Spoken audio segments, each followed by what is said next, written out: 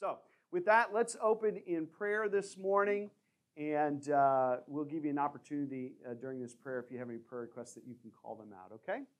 Let's pray. God, we gather in this place this morning. For some of us, it's been a hectic week. For some, it has been maybe a low-key week.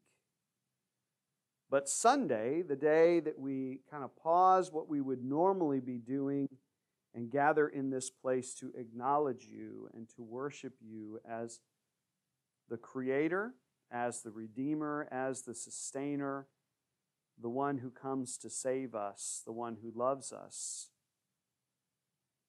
And so we give you that praise today and that honor because you are worthy, because you have come to us before we knew anything of you.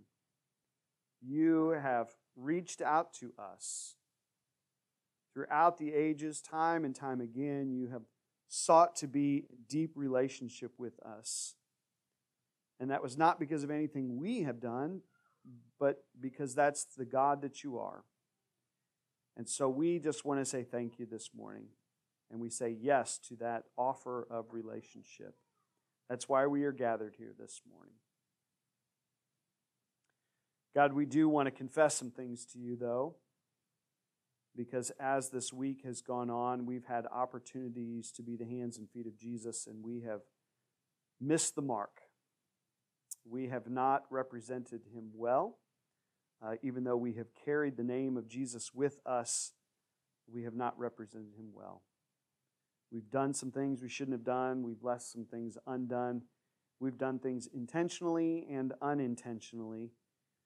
And we don't want that to hinder us from being in relationship with you this morning. Because we expect to hear a word from you. We expect to be energized by your presence, by our fellowship with one another. And so we don't want our sins to stand in the way. Please forgive us. Please remove them as far as the east is from the west and remember them no more. And we thank you for that forgiveness. We thank you for the opportunity to come and worship this morning in a place that has good air conditioning, especially in this Texas heat that we have been remembering this week what Texas summers can be like. And so to be in this place where we're comfortable is a blessing. And we know that not all of our brothers and sisters around the world have this opportunity. Thank you. We thank you for being present among us. I thank you for this band behind me that leads us in worship. I thank you for our AV team that makes all the things easy to read on the screen and our connection to our folks on Facebook possible. We are a blessed church, Lord, and it's not because of anything we've done, just because you're a good God. And so we want to acknowledge all of that, and we want to be gracious with that you have entrusted to us. We want to lift up prayer requests to you right now, Lord. These are people in situations that are heavy on our hearts this morning. We want to call them out to you, and as we do, we're going to ask that you hear our prayer and that you take that burden and make our hearts a little bit lighter this morning as we trust that you are working toward the good of all who love you. And we love you this morning, Lord, and so we believe that you are working on our behalf. Hear these prayer requests now as we call them out. Lord, in your mercy, hear our prayer. Lord, in your mercy, hear our prayer. Lord, in your mercy, hear our prayer. Kathy. Lord, in your mercy, hear our prayer. All those that have been affected by storms lately, especially Lord, in your mercy, hear our prayer. Lord, in your mercy, hear our prayer. Critical family. Lord, in your mercy, hear our prayer. Mike Mark. Lord, in your mercy, hear our prayer. Lord, in your mercy, hear our prayer.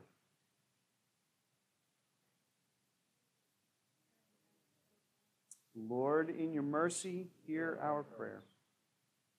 Over all Emmaus groups. Lord, in your mercy, hear our prayer.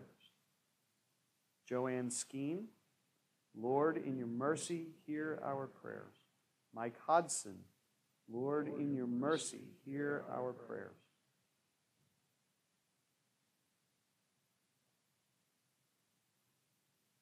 God, we also lift to you our conference as we head toward July 1st and all of the new appointments become effective. We thank you for the gift of our district superintendents, many of which whom are retiring June 30th. And we pray for our new DSs. Know the congregations they are serving. We just pray that you would give them all the knowledge and humility that they need for the job. We continue to pray for our bishop as she leads us out of this season of sadness and hurt and conflict into a new place. I pray for Grace Church as we take the next 5 weeks to really dig into what we believe our strategic values are in reaching the Zacchaeuses of the world. See here, may we see you use our church as you have so many times in the past. Use us again for your good purposes. We pray all of this in the name of Jesus Christ. Amen. So, I'm deviating from the lectionary for a little bit for this 5-week series that I'm doing. Last week, how many people were here last week? Good, fantastic. So I preached a sermon on my interpretation of the Zacchaeus story, which is essentially that Zacchaeus was climbing a tree because the crowd was not a safe place to be, but he really, really wanted to get a glimpse of Jesus. And Jesus stood in solidarity with him, called him down into the crowd, and said, look, he too is a son of Abraham. He's part of us. He's part of this community, even if you don't like him. And so I feel, based on some things that God has shown me, that that's really our calling as Grace Church, that there are a lot of good churches doing a lot of good things in Palestine and beyond, but as Grace Church, our task is going to be to find those people who feel church to be a little bit threatening, but really want to glimpse Jesus.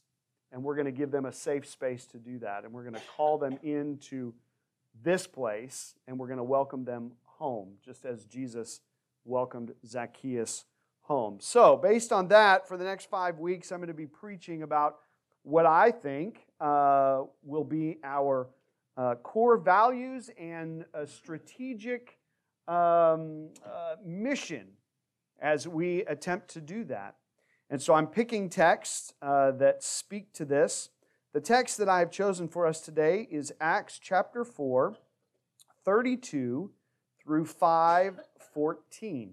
Listen now for a word from the Lord. Now the whole group of those who believed were of one heart and soul, and no one claimed private ownership of any possessions, but everything they owned was held in common. With great power, the apostles gave their testimony to the resurrection of the Lord Jesus, and great grace was upon them all. There was not a needy person among them, for as many as owned lands or houses sold them and brought the proceeds of what was sold. They laid it at the apostles' feet, and it was distributed to each as any had need. There was a Levite, a native of Cyprus, Joseph, to whom the apostles gave the name Barnabas, which means son of encouragement. We need to be giving each other nicknames, by the way. The apostles and Jesus love to give people nicknames. He sold a field that belonged to him, then brought the money and laid it at the apostles' feet. But a man named Ananias, with the consent of his wife Sapphira, sold a piece of property with his wife's knowledge. He kept back some of the proceeds and brought only a part and laid it at the apostles' feet. "Ananias," Peter asked, "why has Satan filled your heart to lie to the Holy Spirit and to keep back part of the proceeds of the land? While it remained unsold, did it not remain your own? And after it was sold, were not the proceeds at your disposal? How is it that you have contrived this deed in your heart? You did not lie to us, but to God." Now when Ananias heard these words, he fell down and died, and great fear seized all who heard of it. The young men came and wrapped up his body, then carried him out and buried him. After an interval of about 3 hours, his wife came in, not knowing what had happened. Peter said to her, "Tell me whether you and your husband sold the land for such and such a price." And she said, "Yes, that was the price." Then Peter said to her, "How is it that you have agreed together to put the Spirit of the Lord to the test? Look, the feet of those who have buried your husband are at the door, and they will carry you out." Immediately she fell down at his feet and died. When the young men came in, they found her dead, so they carried her out and buried her beside her husband. And great fear seized the whole church and all who heard of these things. Now many signs and wonders were done among the people through the apostles, and they were all together in Solomon's portico. None of the rest dared to join them, but the people held them in high esteem. Yet more than ever believers were added to the Lord, great numbers of both men and women. A word from God for the people of God. Thanks be to God. Let's pray. God, may the words of my mouth and the meditations of our hearts be acceptable and pleasing to you. O Lord, our rock and our Redeemer. Amen.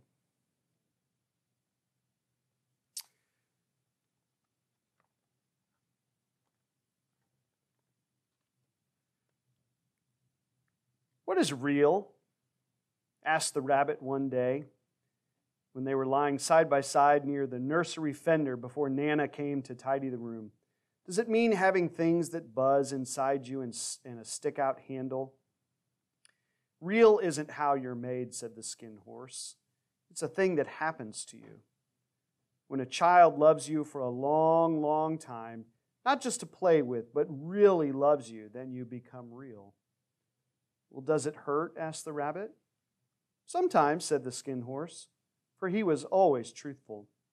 "When you are real, you don't mind being hurt." "Does it happen all at once, like being wound up?" he asked, "or bit by bit?" "It doesn't happen all at once," said the skin horse. "You become. It takes a long time. That's why it doesn't often happen to people who break easily or have sharp edges or have to be kept carefully. Generally, by the time you are real, most of your hair has been loved off and your eyes drop out and you get loose in the joints and very shabby. But these things don't matter at all because once you are real, you can't be ugly except to the people who don't understand." Velveteen Rabbit. You all know that story, right? Great story. About a rabbit who comes to live in the toy room of a kid and finds out that it is possible to become fully alive if you are loved well. Mark, don't let me forget. I'm putting that right there. Don't let me forget. That's in your way. Can you imagine getting to a place where experiencing true love and the joy of becoming someone who is fully alive in every sense overrides all of your fear of being hurt? That's what this story is about. Getting to the place where you don't mind the chance that you could be hurt because you know of what's coming through the process. This is the problem that we've been talking about, right? We talked last week. The number one reason that people do not go to church, the reason that over 13,000 people are at their homes this morning in Palestine, Texas, or cutting their grass, or watering their lawn, or turning on morning news, over 13,000 people are at home this morning because they don't trust religious institutions. They fear being manipulated, being lied to, cheated out of their money. They have a fear of being hurt. And so for them, it's easier just to practice their own individual brand of faith, whatever that is, from the safety of their homes. And you know what? I don't blame them. Because the church has done some awful things for 2,000 years. Religion has caused a lot of harm. Religion has caused war, crooked preachers, judgmental parishioners, using the fear of hell to maintain control over their people, wasting people's hard-earned money on frivolous things. And yet, we read about these earliest followers of Jesus who no doubt experienced some of these same things, and yet they found something worth holding on to. Something worth keeping coming back week after week after week in this new community. That thing that they found was what this rabbit was talking about, the hope of becoming alive in Christ, alive in a sense in which they weren't already. The life of Christ being infused into them. This idea that they were part of something bigger than themselves. And this newfound hope and faith was lived out through extravagant generosity toward one another. Generosity. This is our first strategic value, core value that we're going to talk about today. Generosity. Not something, as far as I can tell in the book of Acts, not something that was commanded by Jesus or the apostles. Nobody said you have to do this thing, or here's the threshold you have to meet if you want to be a part of what we're doing. It's just something that spontaneously arose from their hearts because they realized, now that we have been baptized into this thing, now that we believe Jesus is the Christ, we belong to God and we belong to one another in a way that we did not before. And we realize that everything good comes from God and that we can't take any of it with us when we go. So let's make a difference with it now. But you see, not everybody was willing to risk being hurt to gain these benefits of being part of this Jesus community. We read about Ananias and Sapphira, who wanted the benefits of belonging without the risk of pain. And so when they sell a field, they keep back a portion of the money and they take the remainder and they bring it to the apostles' feet and said, "Look what we got for our field. We want to give this to you." You see, they wanted to operate with the world's mindset. Well, what is the world's mindset? Having the appearance of faithfulness without the sacrifice, essentially. Right? Giving gifts with expectations or strings attached. Oh my! How often do we in the church give gifts with strings and expectations attached? That is a worldly mindset.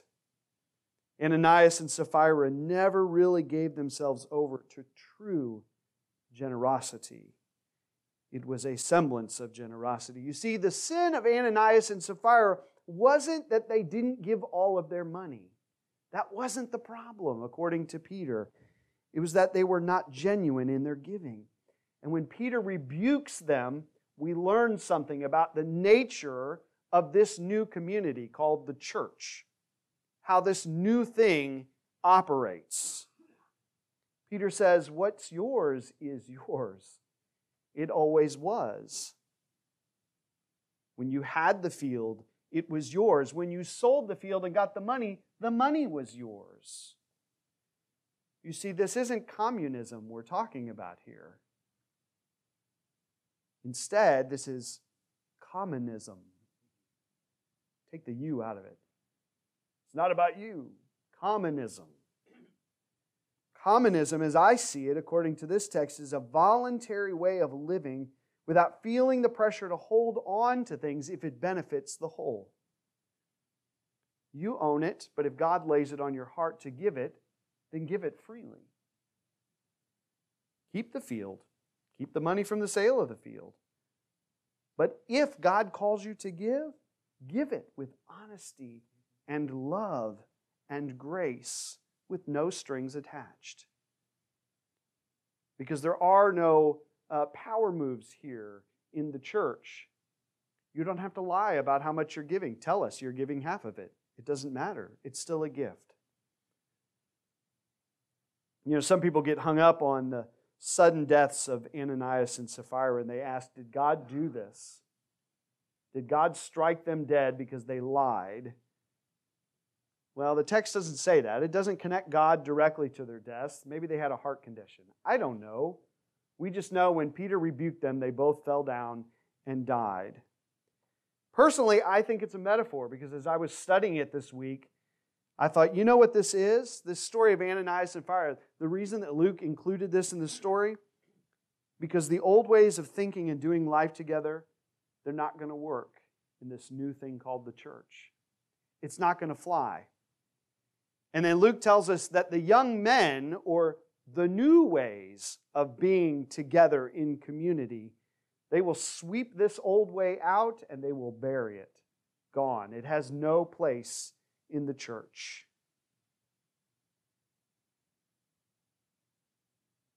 It's really funny. I extended the text just a little bit because Luke also told us that this extravagant generosity that the church displayed for one another actually kept some people from joining them. He said, none outside the church dared join them because of this, even though they held the apostles in high esteem. And I thought, you know, that seems kind of counterproductive to what we're trying to achieve here. What we're talking about is making new disciples of Jesus Christ for the transformation of the world. We're talking about growing Grace Church. We don't want to scare people off. We'll take anybody we can, right? But then I kept reading. And then I thought, oh, this process works. This is a process. Because when you choose to live a radically generous life, naturally the Ananiases and Sapphirases will get weeded out. They'll get weeded out naturally.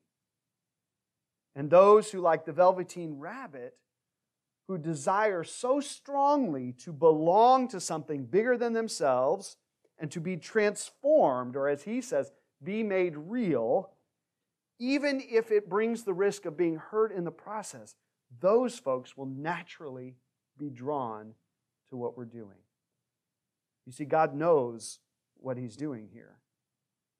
He's asking us to live a certain way because it's going to separate those who are serious and those who are not. But see, this has to begin with all of us here. See, now we talked a little bit this morning. We've got some folks that do some amazing things here at Grace Church. I'm sorry, Calvin, I'm going to brag on you for just a second, but when I came up here and for 2 days I see Calvin out here sweating in this summer heat that I don't want to be out in, but he's out there cutting that because I sent Jay to tug on his sleeve and it was a trick that I played. I thought that's generous. That's generosity. See, now Calvin's not doing that because he's looking for any kind of kudos, even though I'm bringing you up this morning. He's not doing it because he really wants a position on the SPR, and so he thinks if he cuts the grass, then I'll give him what right. There's no strings attached. He's just doing it because Jay asked him. And we got folks doing that kind of stuff all the time. Some of it I don't even know. I didn't know Frank was going to put a handle on the door. I'm grateful for that because that has bothered me for a year. I didn't know you were going to do that. I didn't even ask you to do that, right? But what we see in this early community in Acts is that everybody's living this way. Everybody's living this way. And this is not just about money. I know one of the reasons people don't come to church is because the church is always asking for money. I'm not talking just about money here. I'm just talking about a spirit of generosity. Generous with your material things. Generous with your money, sure. Generous with your time. Generous with your prayers. Generosity, just a sense that I have something that I can give that will contribute to the whole and make this place different than the world, and so I'm in. And even if that means I might get hurt in the process, I'm still in because I belong to this thing. Because I belong to this. And because I'm being transformed through the process. You see, we have gotten into the habit, not just this church, every church that I have ever stepped into has gotten into the habit of thinking of themselves as individuals who have gathered into a place on Sunday morning. I have a personal relationship with Jesus Christ, and I live out my faith. Oh, and I go to church on Sunday, and I'm there with other Jesus followers, other individuals with personal relationships with Jesus Christ. That's a bad habit. That's a bad way of looking at this. Because it's not about you and your personal relationship with Jesus Christ. It's about the community to which you are joined to Christ. Which is why Paul says, don't you know that y'all are the temple of the Holy Spirit? You're not a bunch of individual temples of the Holy Spirit running around. Collectively, as the community, the Spirit lives in you. Grace Church, the Spirit lives in y'all. Right? We're a part of something bigger than ourselves. And so we have to start thinking that way. That we have been baptized into this new upside-down kingdom, economy, whatever you want to call it, this new nation. This thing called Christ, the church, that we have been adopted into and now belong to. And so we have to live in a way that seems reckless to the world. Reckless to the world. Not so that God will bless us. I know some preachers preach this prosperity gospel, right? If you give, God will return back to you X amount and overflow. If you give $50, God will give you back $100, right? It's like this. Have you heard of that? It's a false gospel. It's not true. The Bible doesn't preach that. In fact, it's actually the opposite. If you choose to enter into this thing and live according to the way that love kind of dictates that we live, you might get hurt in the process.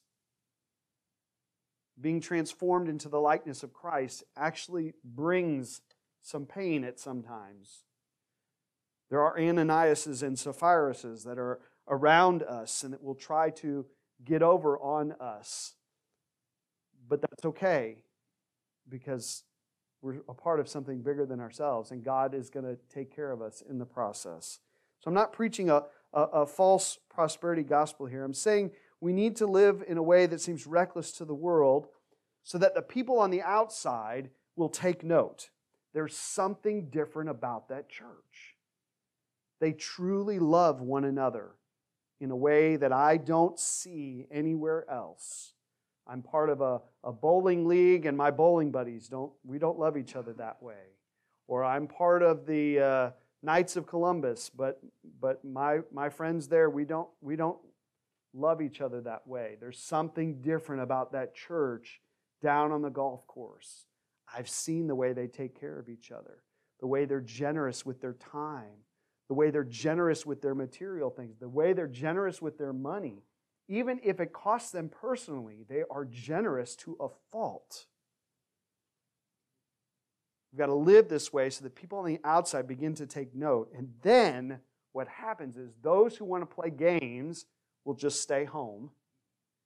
And those who actually want to belong to something bigger than themselves and to have the hope of being made truly alive in Christ and being transformed into something new, they will be drawn into the fold.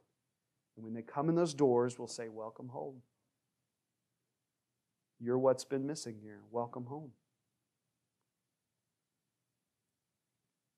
You see, I really identify with the rabbit because after the skin horse gives him this news, on the next page he says, the rabbit sighed. He thought it would be a long time before this magic called real happened to him. He longed to become real, to know what it felt like, and yet the idea of growing shabby and losing his eyes and whiskers was rather sad. He wished that he could become it without these uncomfortable things happening to him. Right? Me too. I wish I could be like Jesus without the risk of being hurt, without feeling some of those bumps and bruises. And yet by the end of the story, if you've read the story, you know that the boy does love him. And the boy does call him real, and all of his fur is loved off, and his stitches come undone, and to the world he seems gross and shabby and worth discarding into the trash. But he doesn't care, because to the boy he's beautiful, and he's real, and he's something new, and he belongs. And so he doesn't care what the world thinks anymore. You see, we too, here at Grace Church, we can be fully alive, but it's going to take a willingness to live in a way that seems contrary to what we've always been told. What did your parents tell you? You got to look out for number one first, right? When you get on a plane, what do they tell you in the pre-flight things? If there's an emergency, make sure you put on your own mask first before you help anybody else, right? It's in the water that we drink everywhere. You've got to take care of yourself first. And if there's anything left over, then you can think about helping other people. Folks, that way of living and thinking, it's not going to survive in God's economy. That way of thinking and living will get buried. And so what I want to say this morning is that if we want to reach the Zacchaeuses in the world, those who have looked from the outside and said, that's not a safe place to be, and so I'm just going to stay home this morning. If we want to not just survive, but thrive, we've got to be generous. It's the first core value that I want us to really think about this week. We've got to be generous to a fault in a way that seems reckless. Not because it's commanded, not because it's dictated, not because I'm telling you that if you do this thing, God will give you back 10 times as much, guaranteed. No, it's going to hurt. It's going to hurt. We're going to live this way because this is what's going to set us apart from everybody else. As Jesus said, they'll know you're my disciples by your love for one another. That's how they're going to know that you're my disciples. I'm going to close with Paul's words to the church at Corinth. Now, the Corinthian church had promised to take up an offering for another church. And Paul was a little bit worried that maybe they weren't going to come through. And so he was sending ambassadors to help them organize the money and take up the collection before it was actually time to give the money. He's like, I'm sending a couple brothers and sisters over there just to help you get organized, because I know that your hearts are in the right place. But here's what he says, 2 Corinthians 9, 7 and 8. You must each decide in your heart how much to give, and don't give reluctantly or in response to pressure. If you have reluctance about what you're about to give, don't give it. If you feel pressured to give what you're about to give, don't give it, right? Only when your heart is in the right place. For God loves a person who gives cheerfully. And God will generously provide all you need. Then you will always have everything you need and plenty left over to share with others. We might We might face some bumps and bruises. We might take some hits in doing this.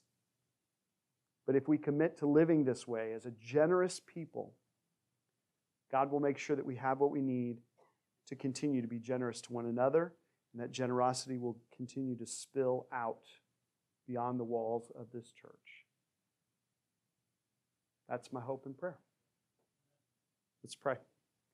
God, we thank you for this reminder today that while the world operates on one principle, you have called us to something entirely different.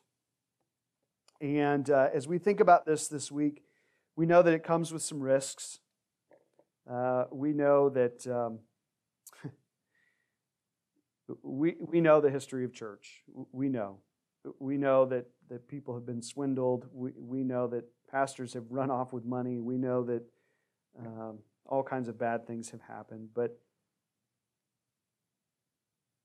we believe that if we choose to live this way, to be open to your voice saying, I want you to give this or to give that, to give this time, to volunteer here or there, to open up use of this thing or that thing, that even if we get hurt in the process, really, this is not about the institution or humanity. This is about our relationship with you and whether we trust that you can continue to provide for us and look out for us even in the midst of the swindlers.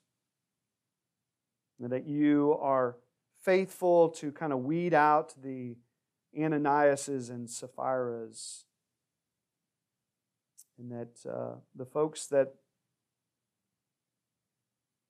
are drawn to this kind of life will begin to appear among us. Those are the people we're looking for. So help us to submit to this, as scary as it is, as contrary as it is to the ways in which we are told to behave. Help us to truly love one another. Help us to be generous. We ask this in Jesus' name. Amen.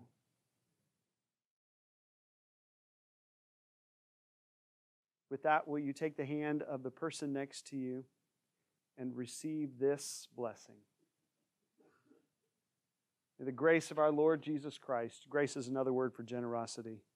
May the grace of our Lord Jesus Christ, the love of God the Father, and the fellowship of the Holy Spirit be with you all. May you know that you are perfectly loved, you're completely forgiven, and you're uniquely empowered. Now you're called to go out into the world and live as God's faithful children. As you do, you're going to make some mistakes this week, folks. It happens to the best of us, but it doesn't change how God feels about us, because God's love for us is not based on our performance. It's rooted in the very nature of God.